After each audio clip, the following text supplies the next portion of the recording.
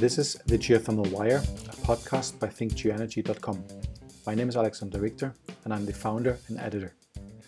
In this podcast, we provide an overview of the news we published from August 25th to 31st, 2015, which was sent out to our 3,500 email newsletter subscribers. To sign up for our newsletter, go to thinkgeoenergy.com/newsletter. We are structuring this podcast to combine regional topics.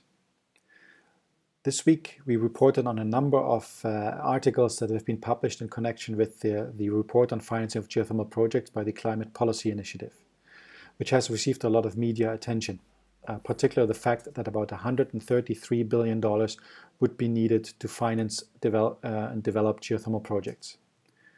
We reported on the third Geothermal Dialogue, which was organized by CPI and the Climate Investment Fund, a geothermal roundtable in Vienna with several industry and organizational stakeholders. From Africa, we reported that the Geothermal Development Company has finished a direct use pilot project for laundry services, milk pasteurization, fish and tomato farming, highlighting the fact that geothermal direct use could be a great opportunity for Kenya. We provide an overview of the African Rift Geothermal Development Facility, RGEO, a GEF-funded project implemented by the UN Environment Programme.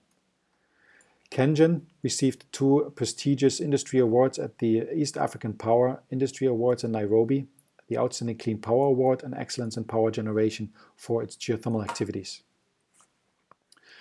I had the great opportunity to attend the Indonesia International Geothermal Conference 2 weeks ago, and we reported on it in the last couple of days. The event was fantastic. It received a lot of attention by the media and the Indonesian government, with the Indonesian president actually opening the event. We published a number of pictures of the trade show and the event on our Flickr page, which you can find on flickr.com/thinkgeoenergy. The Sarula geothermal project has announced that it seeks to fill 25 job openings for its project, which should provide a number of opportunities for Indonesian and international players. In Australia, Geodynamics has reported that it will be plugging the wells and removing infrastructure at its Habanero project in the Cooper Basin, which is a sad end to that particular project. In New Zealand, there's a new research being undertaken to extract gold and silver from geothermal reservoirs in Taupo, where large deposits of those precious metals have been discovered.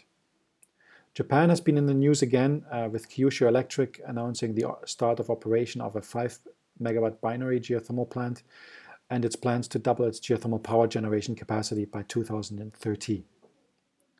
In the Philippines, the Biliran project in Leyte has secured a strong new partner with Emerging Power Incorporated. The company has taken over a 60% interest in the project and is now planning development on the north of the island, with eyes on further developments in the Philippines.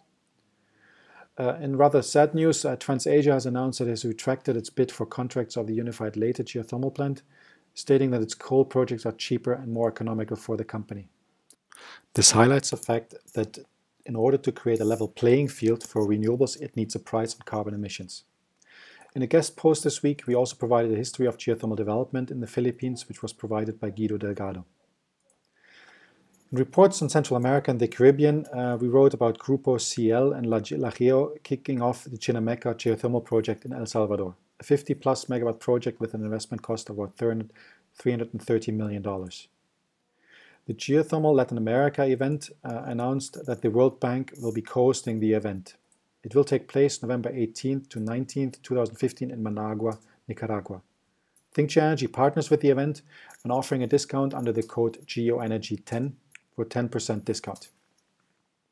In Europe and Middle East, we reported on Daldrup & Söhne, a German drilling company, announcing 2 drilling contracts for geothermal district heating projects in Belgium and the Netherlands, and also indicating that it expects its Taufkirchen geothermal power project, a small binary plant with Kalina technology near Munich in Germany, to start operation this month. Gudis Holdings in Turkey has announced it started its Unit 1 of the Afila geothermal power project, bringing 47.5 megawatt online. The 5th Geothermal Symposium in London in the United Kingdom was announced, which will take place October 15th, 2015. In North America, the GRC annual meeting and the GEA Geothermal Energy Expo is about 2 weeks away, which will take place in Reno, Nevada, September 20th to 23rd. I'm very much looking forward to attend the event and meet as many companies as I can, and hopefully take some interviews back home that we can publish as part of podcasts on our website. The event will see a lot of interesting side events, among them workshops, the Young Geothermal Professional Dinner, an international luncheon, and the reception by the Women in Geothermal, the WING group. There will also be a direct use reception organized by Ken Gia. We also published an interview with Alison Thompson, the founder and chair of the Canadian Geothermal Energy Association, about the recent surge in publicity for geothermal in Canada and her political ambitions running in the federal elections in October. From Hawaii, there are news that the governor of Hawaii announced a drive for 100% renewables, essentially abolishing fossil fuel-based electricity generation by 2045. With about 50% of the electricity in Hawaii used by US military installation, the drive by the military for renewable power should make this a not unlikely target. In Mexico, there's currently taking place an industrial use forum on opportunities in direct use of geothermal resources.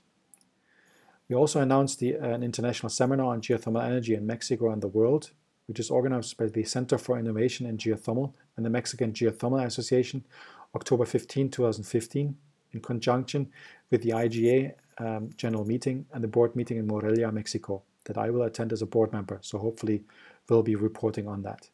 In South America, Enel Green Power announced the support of geothermal education at a local university in Chile. This is it with this podcast for this week. Join us again next week with a report of this week.